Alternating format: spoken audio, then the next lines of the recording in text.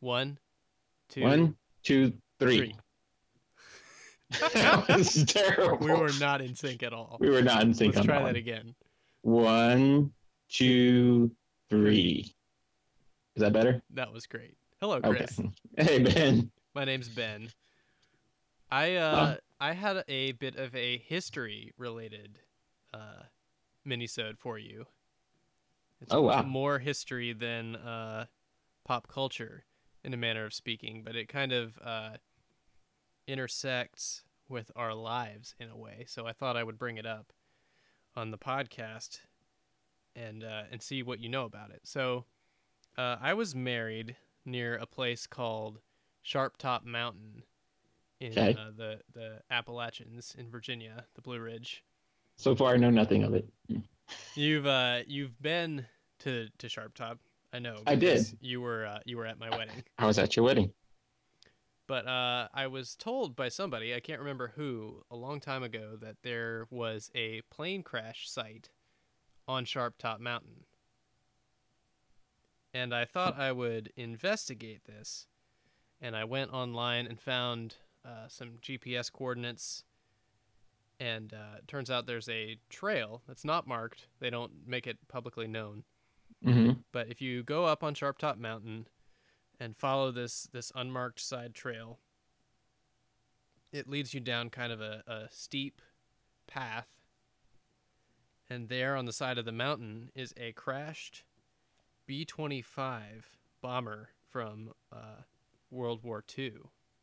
Wow. It's still there? The engines and pieces of the wing and the tail and a great deal of debris is all still there from when it crashed in 1943. Wow. So That I was interested to see this and was startled. You're kind of walking along on the woods and you're like, are these coordinates that I found on the internet sketchy? Is this, am I going to find this? And you're walking along and there's an engine in front of you with that's covered in moss and plants are growing out of it and insects are crawling over it and it's kind of become part of the landscape. uh-huh. But two massive engines and a ton of shrapnel. So what happened there was the aircraft went down for unknown reasons while it was flying a low-level nighttime training mission out of South Carolina, Mm-hmm.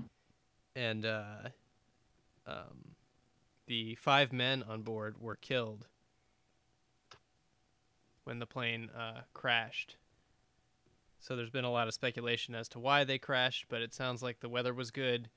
They're not sure if they lost control in some way or if Yeah. visibility was prevented.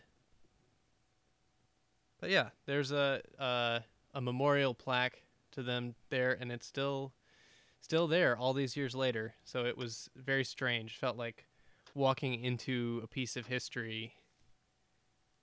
We talk about living history sometimes, and that felt very much like a living part of history that hasn't. It's in a remote spot that can't be accessed easily. So That is very interesting. not so much a pop culture reference, but a historical reference that relates to both of us in places that we've been. Yeah. So If what did you do with this? Did you take pictures of it or I did take some pictures. Unfortunately, some people have left graffiti. Well, depending on how you look at it, fortunate or unfortunate, because some of the graffiti was really old, like from the '60s. yeah. So So it kind of becomes part of the history of it, part of the history of it too. which is So that's cool. part of why I think they don't mark the trail and don't make Yeah. it too public to avoid people defacing it or trying to carry out Pieces of it. uh, pieces of it and maybe getting hurt because some of the I mean it's a real plane crash site, so Yeah. there's bits of shredded metal and it's a steep incline, so you could potentially slip and hurt yourself. I wonder, has anyone done any archaeological site on research on it? Like gone up there and kind of done Like a dig? I don't know. I know that the Bedford Museum has has done some investigation work and has an exhibit on it. Yeah, I haven't seen their exhibit, but it would be interesting to see to see what they find. that is very cool, very interesting.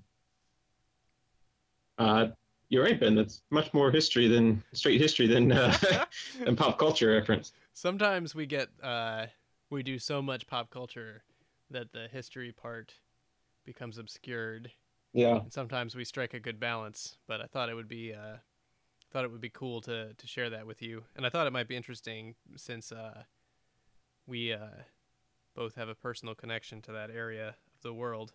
yeah, oh yeah. But what do you think about the historical graffiti?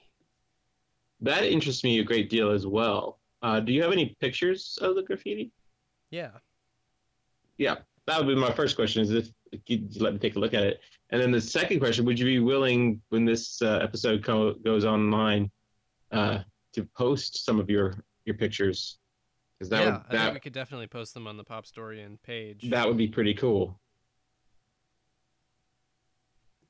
So I'm sending you an image right now. That's the top right hand corner. You can see someone scrawled in their name, and 1967 is the date. Now, of course, some of this could be faked, as in people scratched it in later Yeah, and then dated it. and backdated it, but there's no way to really tell, I don't think, Well, not without probably further investigation anyway. without some sort of forensics, I guess. Yeah, let me see.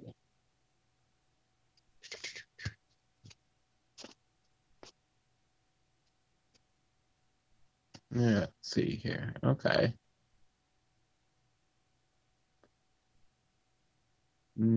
1967. There's some LBJ on there. Hmm. I think that's LBJ. JKR? November 1967. What is 18th November?